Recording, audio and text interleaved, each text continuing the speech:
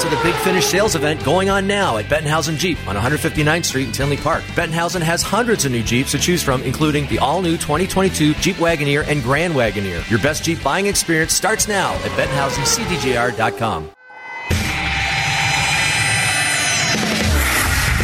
Welcome to The Hockey Show, presented by Bettenhausen Automotive in Tinley Park and Orland Park.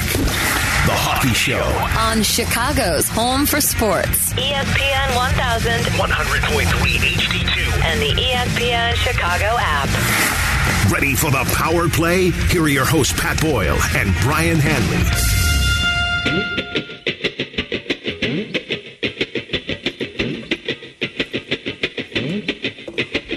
Here we go on The Hockey Show on ESPN 1000 with Brian Hanley. I am Pat Boyle, coming to you from the First Midwest Bank Studios in downtown Chicago. Thanks to our great sponsor, Bettenhausen CDJR in Tinley Park. Marc-Andre Fleury comes home with his 500th career victory the other night in his home province of Quebec. What'd you think of that scene, Brian? Pretty cool, wasn't it? You know, some people have a charmed life, and by all counts, it couldn't happen to a nicer guy than Marc-Andre Fleury. But to have it in that building with those people, and grew up an hour from Montreal, what a hockey haven that is. What a terrific night! The crowd's chanting, because they don't have a lot to chant about with the Habs. But that is a pathetic team. To think that they were the Stanley Cup final a year ago. Oh my good Lord! My goodness! Yeah, So what an ideal setting. And for him to come out and take a little victory, raise the stick, come out of the room, and have the crowd still cheering him, that's terrific. Yes, it was storybook. He could not have scripted a better scenario. He's the fastest goalie in NHL history to get there. Only needed 901 games. He joins a couple other French goalies, and Marty Brodeur and Patrick Waugh. As you mentioned, grew up about 80 miles away from the Bell Center in Montreal, so he had plenty of family and friends in attendance, including his wife and kids. You got the kind of the pressure that goes into locking down. It's not like when you're going to do it. It's not if you're going to do it. It's when. And to think that you're on the road and you're kind of having this. The party would have probably traveled to Toronto to see if tonight was the night. And actually, he's not going to get the start. It sounds like it's going to be Kevin Lankinen that will go against the Leafs. But it was bizarre. They announced the 3-star selection when it was over. You had the crowd chanting his name at the end. You had all the Blackhawks swarm him on the ice. You had the PA announcer announce the number 1 star being Fleury, and he didn't announce the number 2 or the number 3. And one of them was a Canadian, and he didn't even go out on the ice. So here was Fleury. He was asked about just kind of the oddity of being the only star selection, and he had no idea that the other 2 had not been announced.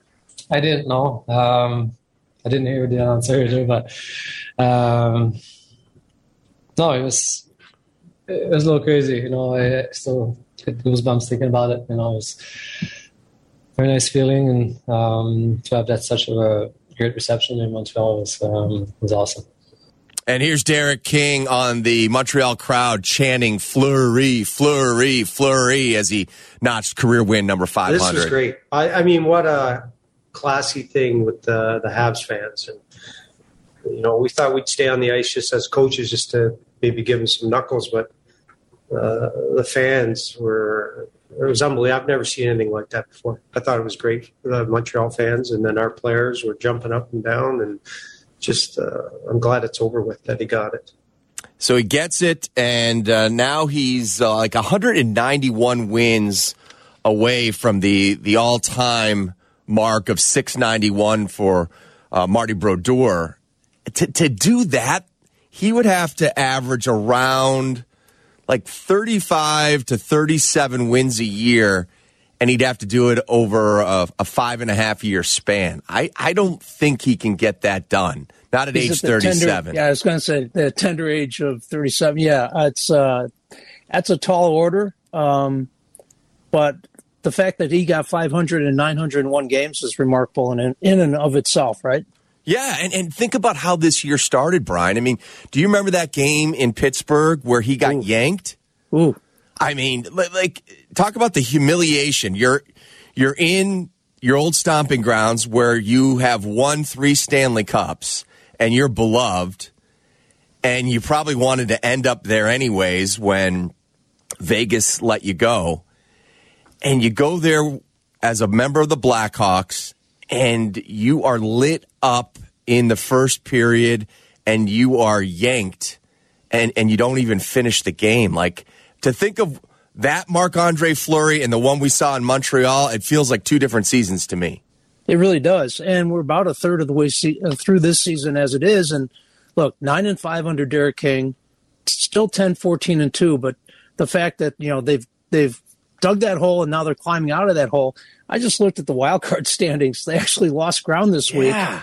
It shows you how difficult it's going to be because of the way the season started. And they're 8th in the wild card standings now. The beautiful thing is, under Derek King, they haven't lost 2 games in a row, but they're still not scoring goals. And Derek King talked about it the other night. He's probably going to settle in on the power play for a while and see where this goes, but still going to tinker with the lines. And he said he'll probably change them up again tonight until he sees some chemistry. This minus 23 goal differential, I mean, I still don't know how you're 9-5 when you really can't get 4 goals a game. I mean, that's the anomaly if you get a 4 or 5 goal night. It's really incredible. So they play 26 games. To talk about their struggles offensively, in those 26 games, they've scored 2 goals or less in 18 of them. Crazy. Yeah. So, like, if that is your recipe for offense, just 2 goals, you're having to win every night 2-1, 2-0. And that's not exactly a sustainable model in the National Hockey League, even with the great goaltending that the Hawks have had over the last 5 weeks between Fleury and Lankinen. They've been the 2 best as far as save percentage goes, like top 3 over that span. They were the worst the first 5 or 6 weeks of the season. So it's been a complete about face by the netminders. It's been improvement by the defenders as well. Better job on the forecheck, but still, this lack of scoring is tough to see. It was nice that Jonathan Toews finally got on the board. He picked up his first goal of the season in Montreal. Yeah, and now Khrushchev is up next, right? He's the next with the most shots on goal without a goal. And we'll see. Derek King said that once Toews breaks the ice, they'll come fast and furious. We'll see if that actually happens. But it's going to take more than that. I mean, they're still trying to figure out, other than DeBrincat and Kane, who's going to add to the scoring on a regular basis. And as long as we're talking about Fleury and celebrating his accomplishments, his name is floating out there as a logical choice to be traded. And we're just talking about, realistically, and Kyle Davidson said at his first press conference, the math is not in our favor. So as much as you want to see Marc-Andre Fleury between the pipes, if someone comes, and I don't even know what you can get for him in trade, but, in the last week I've seen 2 or 3 different places where, it's Fleury would make sense for the Oilers, but there's a handful of teams. You mentioned 37, last year was contract, free agent after the year, was kind of wavering about whether he wanted to get here, and then when things weren't going well when he got here initially, what are the chances he's sticking around after this season anyway? And what can you get for a guy, even playing as well as he is, given his age and being out of contract? Oh, I think you can get something for him. I think you can get for sure a second-round pick. I was thinking 3rd, but... Yeah, I think you can get a second-rounder, depending, maybe if you package him with somebody else. Strome? If you package him with Strome, yeah. You might get a 4th. Yeah. So you bring Dylan Strome up, and I'm glad you did, because he was a healthy scratch the other night, and it comes on the heels of him actually playing his best hockey of the season. It was a little bit of a head-scratcher for a team that lacks offense and that has such a difficult time generating goals, to take a playmaker off the ice and then see see guys like Reese Johnson on the second line and Borgstrom centering, Patrick Kane and DeBrincat and, Kurashev being on the third line. You're like, wow. I mean, if Dylan Strome can't crack the top 12 when this team is struggling mightily offensively and he's actually putting up some points, he's never going to see the ice. And I'm glad you said that because I thought it was a Jeremy Colleton problem, right? Right. And supposedly, from all reports from our guys covering the team on the road, Derek King had an animated conversation with him after the morning skate. And then for him to come out and talk about trust factor. Yeah. That was pretty damning stuff. Well, look, right? It is. And this comes down to how Dylan plays away from the puck. This is not about the offensive side of Dylan. Basically, Derek King said this. It's a trust factor. Late in the game, I'm going with 3 lines. Is he going to be the guy on one of those 3 lines? Right now, we're just not trusting each other on that extent. He has a lot more to give. Has he been playing better? Yes, but it's not all about points. So this is about effort defensively. This is about his responsibility in the neutral zone, in the defensive zone. And and this is the stuff that doesn't necessarily show up when you're watching the game on TV because they're following the puck. It's what he is doing away from the puck. And I have to tell you, the games I've been at the United Center watching that, it leaves a lot to be desired. And you would think that a player of his stature who, he's making some good money. I mean, he's making $3 million. And he's got a brother that plays for the Rangers and another brother that's in the NHL as well, in the minors. And he's sitting in the press box. His best friend is Alex DeBrincat. And Alex went through some big-time struggles a couple years ago when he only had 18 goals. So what did Alex decide to do that year? He decided to find another way to contribute to this team. And he picked up his game defensively. And so a little guy who was not known for his tenacity, his puck retrieval, his defensive skills, he honed that craft. And then the scoring came. And it came back in bunches. And now he's married a great defensive play and a stellar offensive play into a well-rounded, complete player who's being mentioned in superstar status and going to the Olympics to represent Team USA. And I wish Dylan would use his best friend, Alex DeBrincat, as an example of you gotta understand what needs to happen to stay in this league. And he knows he needs to work on the defensive side. He knows he needs to have a little more bite to his game. He's never going to be this dogged forechecker. That's never going to happen. But he can pick it up a little bit, and it just doesn't seem that there doesn't seem to be that sense of urgency. Well, and I said when Stan Bowman was still around, it's time to move him and end this thing because he was so buried in Colleton's doghouse.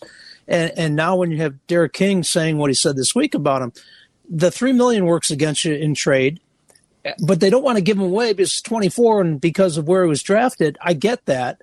But at some point, you just have to cut your losses and cut the cord here. And so, well, here's what I'm hearing. I'm hearing they're getting like max 5th round pick for him. And they want him, and then they want the Hawks to pick up part of that $3 million. Right. So and they don't want to do that.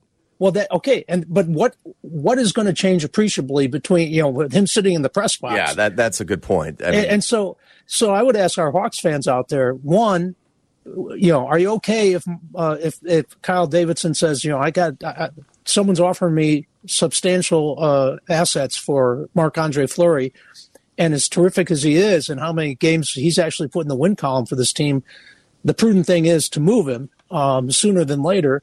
And Strome, I think it's just a matter of when he's going, but each week he's not playing, and I don't see how you're going to improve anything, the return you're going to get on him. So what do you do? I mean, because the numbers are the numbers still, and they're still buried well back in the wild card race. So you have to judge. I know they want to be a playoff team. You have to judge big picture and future with the here and now. And it's a tough balancing act when the team is playing well enough, but needs to play better to put themselves firmly in a playoff, picture. What's the future of Dylan Strome? Will Marc-Andre Fleury finish his season with the Chicago Blackhawks? 312-332-3776. And how will the Hawks handle the high-flying Toronto Maple Leafs tonight in Canada? Hockey Night in Canada's David Amber will join us at the bottom of the hour. We'll get the latest on whether or not the NHL will take part in the Olympics. This is The Hockey Show on ESPN 1000. The Hockey Show, presented by Bettenhausen Automotive. Pat Boyle and Brian Hanley host Chicago's only show dedicated to hockey fans. Listen on the ESPN Chicago app, on the FM 100.3 HD2, and on ESPN 1000. The Hockey Show. This is Chicago's home for sports. ESPN 1000. He's trying to defend, which is a hard thing to do. Short-handed, the puck goes right by him, and a good save by Flower with the shoulder. There goes Allen, 6 attackers again. Centering pass, Sherrod. Big save by Fleury. Rebound. Off another save by Fleury on Drouin, who had a point blank. Fleury is the chant from the home side for the French-Canadian netminder who picks up his 500th career win, his 69th shutout.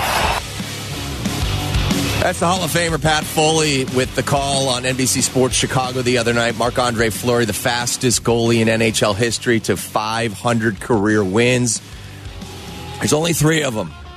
Fleury, Brodeur, and Waugh. And we get to see one of those guys on a semi-nightly basis here in Chicago. Welcome back to the Hockey Show on ESPN 1000. Brian Hanley, Pat Boyle with you each and every week. So the Hawks have won 9 of 14 since Derek King took over. They'll take on the Toronto Maple Leafs tonight. We'll get going with the pregame show at 5:30 for that one.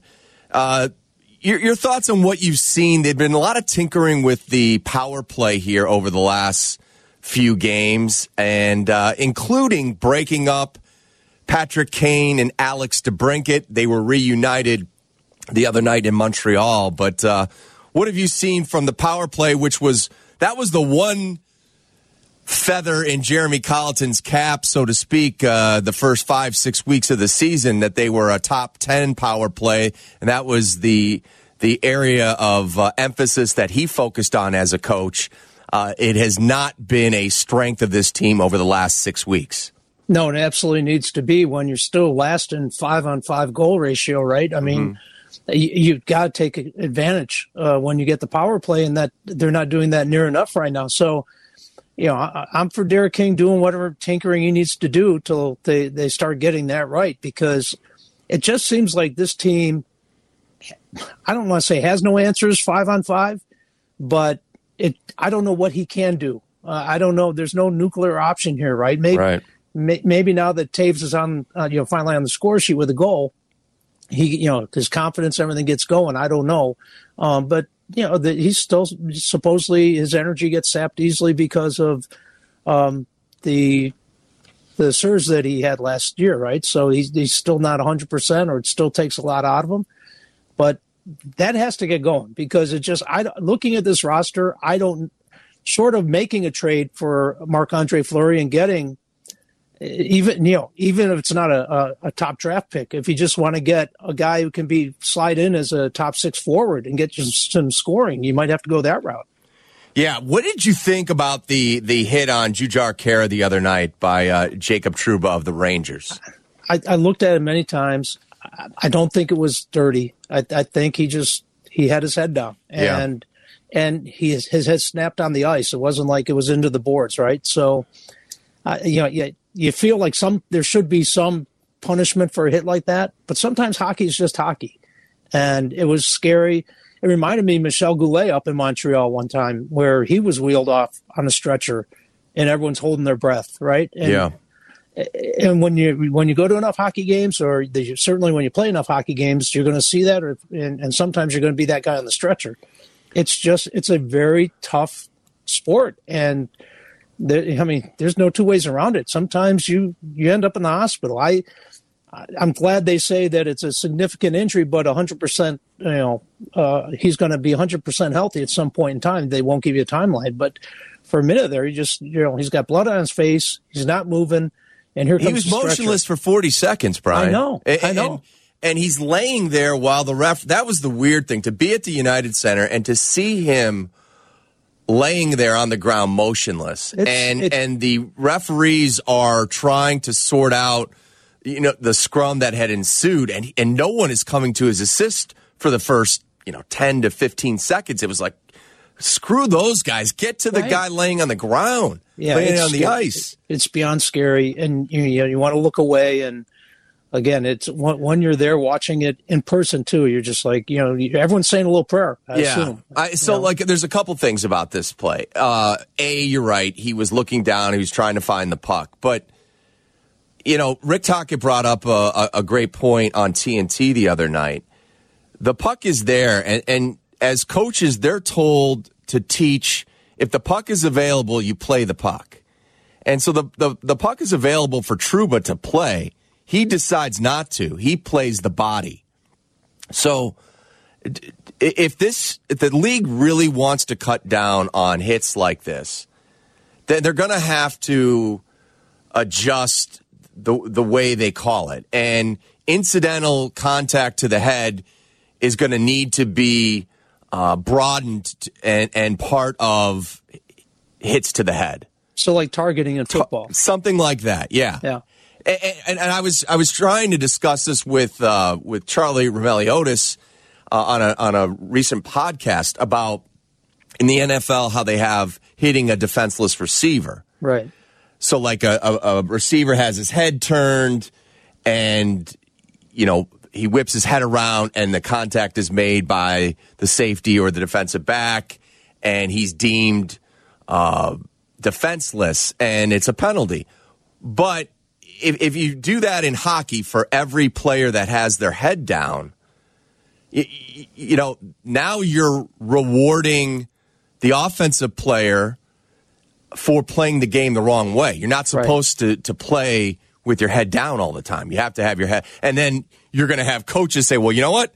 Hey, if that's what they're calling, play with your head down because it's going to result in 2 minutes for us. So, like, at minimum, right? Yeah, and I just don't think there's a simple answer to this. But I do think, like, if the puck is available to be played and you go for the body and you don't make an attempt to make a play on the puck, then that should also be factored in. And Trouba clearly went body over puck there.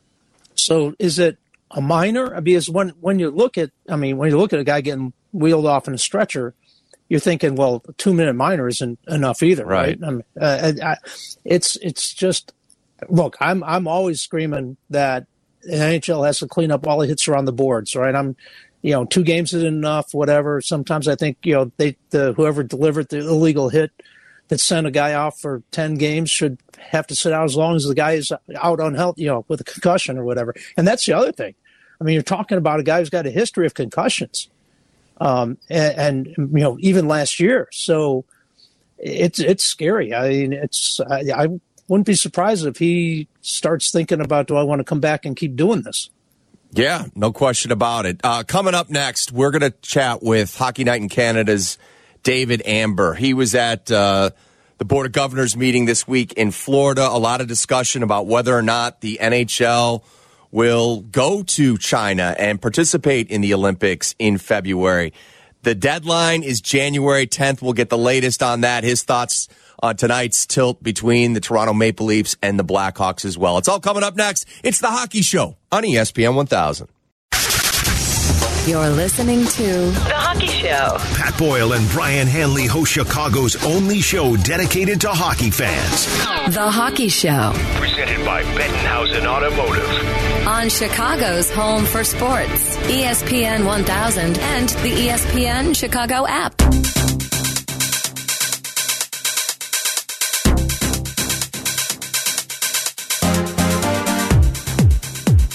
We're back on the Hockey Show on ESPN 1000. Brian Hanley, Pat Boyle with you.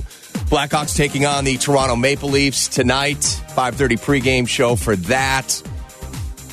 Joining us now from TSN, Hockey Night in Canada, David Amber. David, how you doing this morning? Good. What, some old school pump up the jam for me? Is that what I got? We'll try to keep it real for you, David. Hey, tough assignment this week. You had to go to the Board of Governors meeting in West Palm Beach. 3-week quarantine in China is what the NHL is discussing right now and debating whether or not the players want to be a part of something like that. What did you hear at those meetings in Florida, and what is the likelihood that the NHL pulls out of the Winter Games? Well, that's a great question, and that's sort of the $64,000 question right now. And listen, Pat, you're a parent. I'm a parent. You know, when you say to your kids, look, you can do this if you want, but, you might want to think about it before you do it. There will be consequences, and, you have that sort of conversation. Mm-hmm. It felt like that's what Gary Bettman was doing yesterday. He was saying, well, it's in our agreement. We're going to allow the players to go if they really want to go.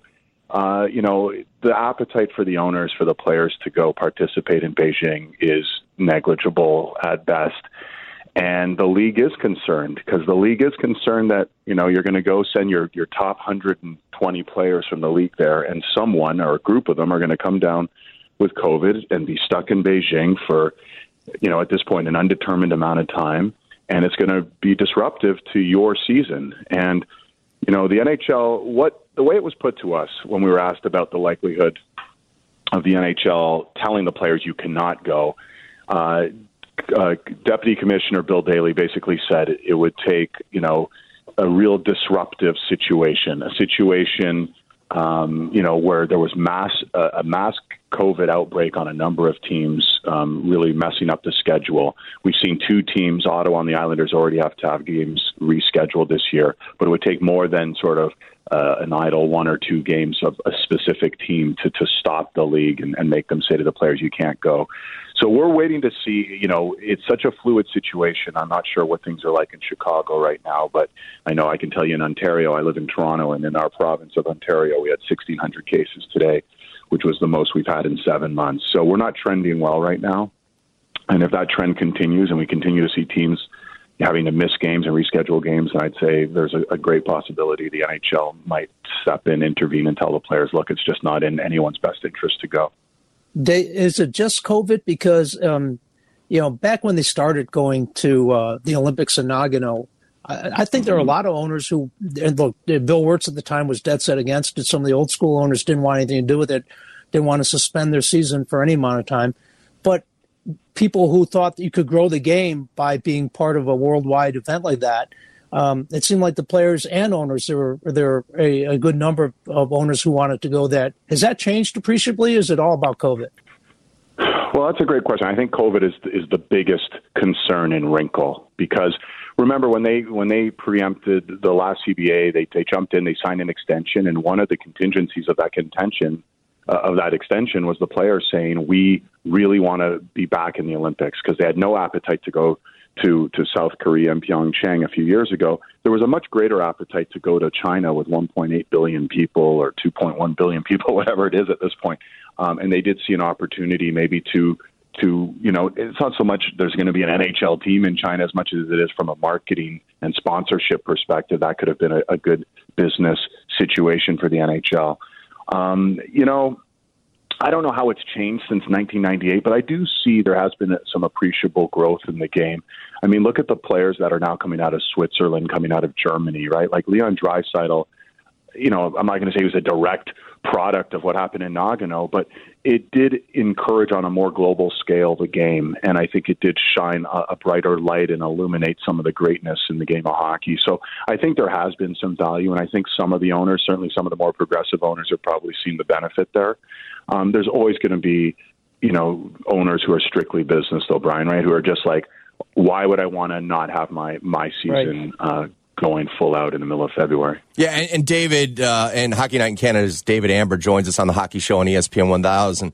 Brian and I disagree on this. Brian doesn't think that he wants to see NHL players go. I think it's good for the game. I'm about growing the game. I think it's probably one of the bright spots of the Winter Olympics is the hockey tournament, so to speak. And I think it does grow the game. And I think, if there's one area, and we've talked about this in the past, like we've got two players tonight in Austin Matthews and Patrick Kane who put a show on at the United Center about 3 years ago, going back and forth. And I would say to anybody, like if there was if you were on the fence about the NHL, watch this game. And what did we see in that game? We saw personality, right? We saw swag. We saw something that you don't see a ton of in the National Hockey League on a nightly basis.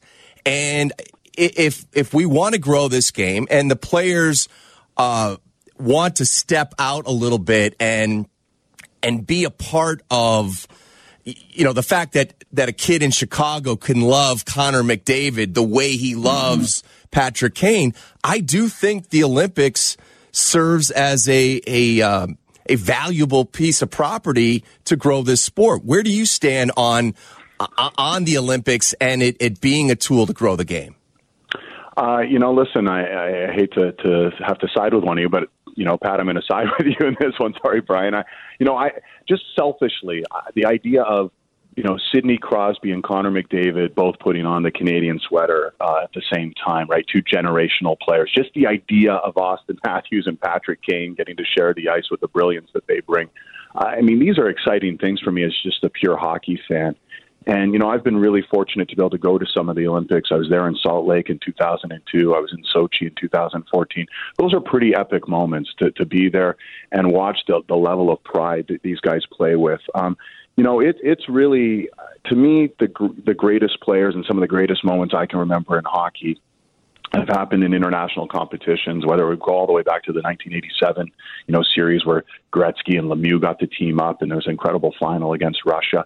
There's just some really fun moments there, and you get to see hockey played at its best, most elite level. I really don't see a downside to it. I understand with COVID, if the idea that the NHL season would get interrupted, we're already pushing into the middle of July. We really can't have NHL games much later than that. I do understand COVID's put a wrinkle in it, but the idea of should NHL players go to the Olympics, I'm all for it. Speaking of great players, we were talking about the Marc-Andre Fleury's 500th win, 901 games. He gets 500 victories, 69 shutouts. Now you see his name popping up in the rumor mill, and it makes sense given his age and his contract and how well he's playing. If you're Kyle Davidson sitting in the big chair, what would make you pull the trigger on that? Is it just realistic that it's more likely than not that you move him before the deadline? Yeah, that's a great question. His name is popping up. And you look at teams that, Chicago's not trying to, I shouldn't say not trying. There's no expectation for Chicago to win a Stanley Cup or make, deep roads into the playoffs this year. You guys know that. But teams like Colorado, this is it, right? This is their time. And what's missing in Colorado, arguably, Darcy Kemper can't stay healthy, is an elite goalie, a goalie who's won 3 Stanley Cups before. What's missing in Edmonton? You have McDavid, Draisaitl, you have Mike Smith, who's injured, you have Koskinen, who you can't trust. That's what's missing. It's going to be very interesting. He's going to be fielding some calls. And, what would get him to pull the trigger? That's a great question. The expectation generally in these situations for a rental type situation is at least a first-round pick, right? And depending, if Marc-Andre Fleury keeps playing the way he's been playing the last few weeks, and, he looks a lot more like the Vezina winner from a year ago than not recently, that could be the final piece for a certain team, and you might be able to leverage it into more than a first-round pick, et cetera. So I think that's great for Chicago when you get, can add, let's say, 2 big building pieces moving forward. That would be a pretty good sell for the Chicago Blackhawks, I think. Great week for the NHL. Probably the goal of the year thus far. The Zegras alley-oop to Sonny Milano was awesome. And then we also, on the flip side, had the Jacob Trouba hit on Jujhar Khaira. Not a penalty, not disciplined by the NHL. Look, I think it's a hockey play gone bad. I think it was, by the letter of the law, clean. Could Trouba have played the puck? Yeah, he could have. He went for the body. If you really want to eradicate hits to the head, you probably need to broaden the scope of how you call that type of play. How did you see it? Well, I want to start by saying I'm really happy to hear Jujhar Khaira's, on the road to recovery. He's a great guy. I've dealt with him a number of times when he was up with the Edmonton Oilers, and very good person. I thought that the hit was clean. I thought he went through the chest, and unfortunately the momentum and Khaira's head being down and tilted at the position it was, contributed to the injury. And his past, history of concussions as well probably played a factor. No one wants to see anyone get hit, but I do think in the essence of what hockey is, it's hard to eliminate, full body, big contact hits like that and not lose some of what makes the game great. There's always going to be that margin of there is going to guys who get injured. I thought the hit was clean. I thought the hit the following night from Trubon McKinnon was clean as well. It's just, I think it's one of those things now, you mark, Trouba's on the ice, I better have my head on a swivel, and there's certain guys in the league that you have to have that for. Again, it was an unfortunate situation that it happened that way, but I don't see the hit as dirty in itself, and I don't want to make more rules to remove hits like that, because I do think, Pat, you and I have loved the game for a long time. I mean, I do think that's part of what makes the game so fast and physical and fun, is that there is that, wow, that guy got crunched, and not to be taken off on a stretcher, but wow, there is a physical element to the game, and I don't want that to go away. Real quickly, David, I know West Palm. One thing about owners, they don't have meetings in Winnipeg. They always go somewhere nice. But I think it was Scott Powers in The Athletic wrote that when the executive owners committee met, Gary Bettman was out in the hallway for about 25 minutes, and normally, as a commissioner, he's in that meeting. So yes. He was speculating, were they working on an extension for Gary Bettman? Were they working on who's going to replace Gary Bettman? I know he's getting older and up there in years, and a lot of different things have gone on with the league, but I was kind of surprised to see even a little bit of speculation that his time might be up. How do you read that? Well, we asked. He was asked about that yesterday, and I'll be brief with this, but he was asked, we understand they might have been discussing a possible extension for you. What can you tell us? And Gary Bettman had a pretty smug look on his face, and he said, let me put it this way, I plan to be around a long, long time. He said it exactly like that. He's been in the chair since 1993, guys, and he pointed out yesterday, league revenues were at $437 million when he entered the league in 1993. They're now at $5+ billion. The owners love Gary Bettman, and rightfully so. Franchises are worth incredible evaluations. We saw Pittsburgh just got sold for somewhere in the neighborhood of $900 million. That's not insignificant, right, from where they were when they almost left Pittsburgh and Mario had to jump into the ownership fray a couple of decades ago. So it's been very good financially for the league, and I know Gary will have some detractors out there, but he's done a very good job to the people who employ him, and that's the owners of the National Hockey League. All right, hockey night in Canada tonight. You going double-breasted suit? Are you going to try to upstage Elliot Friedman? I can never upstage Elliot. He's got those crazy turtlenecks and everything else going on. I just try and stay low and stay out of the problems. But I don't know. We have actually a wardrobe person named Deb Berman, and she picks out our suits. And really? Like, so wow. You don't even know what you're going to wear. That's the wardrobe. Wow. Pat, you need to get on that program. Yeah, no kidding. All right. Hopefully Matthews and Kane put on a show tonight in Toronto. I mean, the Hawks have been struggling to score, but they've been finding ways to win. Is this the best Leafs team you've seen in a long time? Oh boy, Pat, that's a great question, man. Listen, for the last 4 or 5 years, you're watching the Leafs and you're saying, wow, and they're a great regular season team, and it just doesn't come together in the playoffs.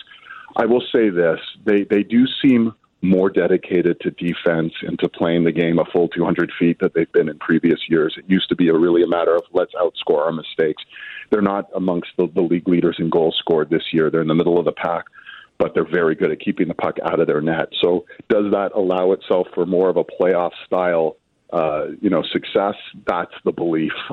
They have shown a level of team toughness that they haven't shown in the past. Jason Spezza is out right now with a 6-game suspension, and that was basically defending a teammate, Rasmus Sandin, who suffered a knee injury on a knee-on-knee hit from Neil Pionk, and Spezza, basically a dirty play went after Pionk, but it was met with some celebrated enthusiasm by certain, Toronto fans, just saying, hey, this is sort of the team toughness that's been lacking in previous playoff exits. So I'd like to think this is the best iteration we've seen of the Leafs in some time. But again, everything in Toronto, I can tell you, is going to come down to whoever they match up in that first round. Can they get past the first round for the first time since 2004? That's the big question. None of this will matter if they lose again in the first round. David, stay healthy. Thank you for joining us, and looking forward to a good one tonight between the Leafs and the Blackhawks. Yeah, happy holidays, guys. Thanks for having me on, and hope to talk to you soon. That's David. Thanks, David. That's David Amber from Hockey Night in Canada on Sportsnet. Mike Milbury takes a shot at Derek King, and it's a head scratcher for me. That's coming up next. It's the Hockey Show on ESPN 1000. This hour is brought to you by Northwestern Basketball, Chicago's Big Ten team. Coach Collins and the Cats host NJIT on Sunday. Tip-off is set for 3 p.m. Buy tickets now at nusports.com. You're listening to The Hockey Show, presented by Bettenhausen Automotive. Call us or tweet your comments to @ESPN1000. The Hockey Show. This is ESPN 1000, Chicago's home for sports.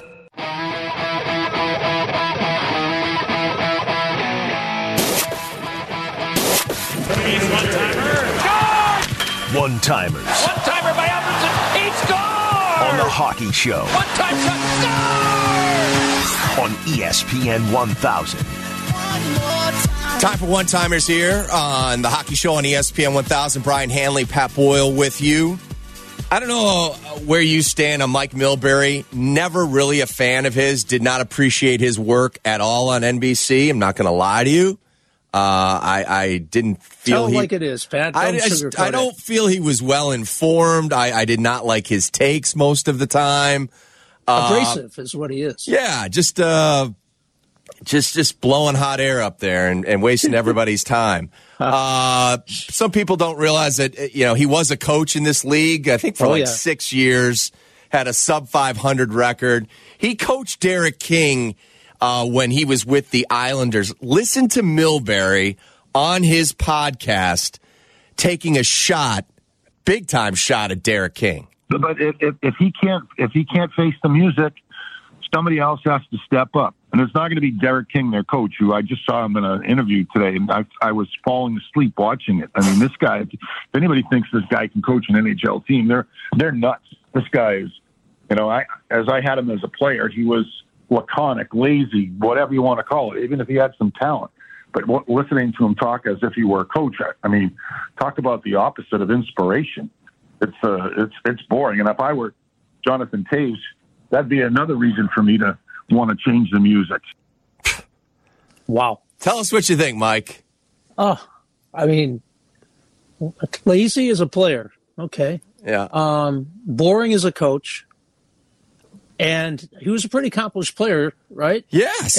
And arguably right now, probably over 600 points in this league. Yeah. Right now, he might arguably be a better coach than Mike Milbury ever was, for a league that likes to recycle guys who've had opportunities. No one's ringing Mike Milbury's phone, right, to say, hey, you want another shot at that? They're not ringing his phone for coaching or for broadcasting, because there are plenty of seats that were available. And, he's sitting somewhere in Boston doing his podcast, taking shots at former players. I don't care if you heard a press conference and it didn't excite you. He's won 9 of 14 games. He's been a breath of fresh air since. I don't think Scotty Bowman was a 2-drink minimum for his press conferences. Exactly. I'm pretty sure. I mean, Ozzie Guillen, 2-drink minimum. Yes, you want to sit in the dugout with him. Tip your waitresses with Ozzie, most stories started with, we were drunk and we were at the bullfights. It always started with, we were drunk. And then he would tell a great story. You don't have to be, Chuckles the clown, with a red nose trying to entertain people. You just have to know what you're doing. 9-5 for a team that was, looking for a pulse before he was promoted from Rockford.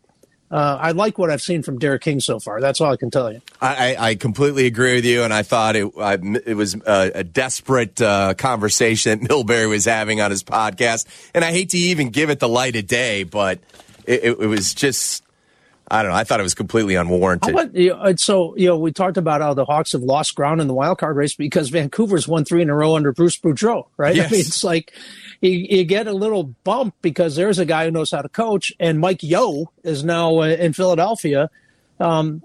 I was trying to remember how many times in the last 20 years you've seen this number of coaches launch before middle of December. We've seen it, I think, kind of a lot in the NHL lately, and there usually is a bump. Like we'll see the Boudreau effect in Vancouver as Jim Rutherford has taken over there, the head of hockey operations, and it'll be interesting to see where the search goes on the Blackhawks side. I understand that there have been some meetings so far with some candidates, but it sounds like they're going to take their time and do an exhaustive search. As well they should. And if Derek King's the best guy, they will certainly have enough body of work to evaluate that as such, right? Exactly. Our thanks to Tyler Aki, our producer. Thanks to our sponsor, Bettenhausen, who does a great job with us, and we appreciate their sponsorship of the show.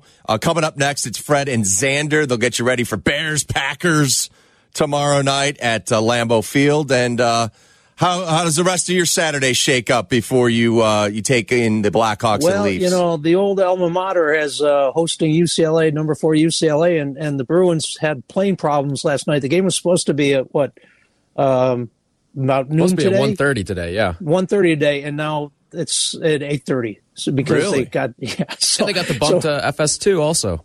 Yeah, from Fox to FS2. But all those people who are planning on going to the game, all those poor people working at the arena, that's a lot of logistics switch for 7 hours. But there you have it. So I'll be watching that later this evening. All right, well as the Hawks. I got 2 TVs. All right, well, you'll be working the remote a little bit with the 2 TVs. We will see at 5:30 for the pregame show. Hawks and Leafs.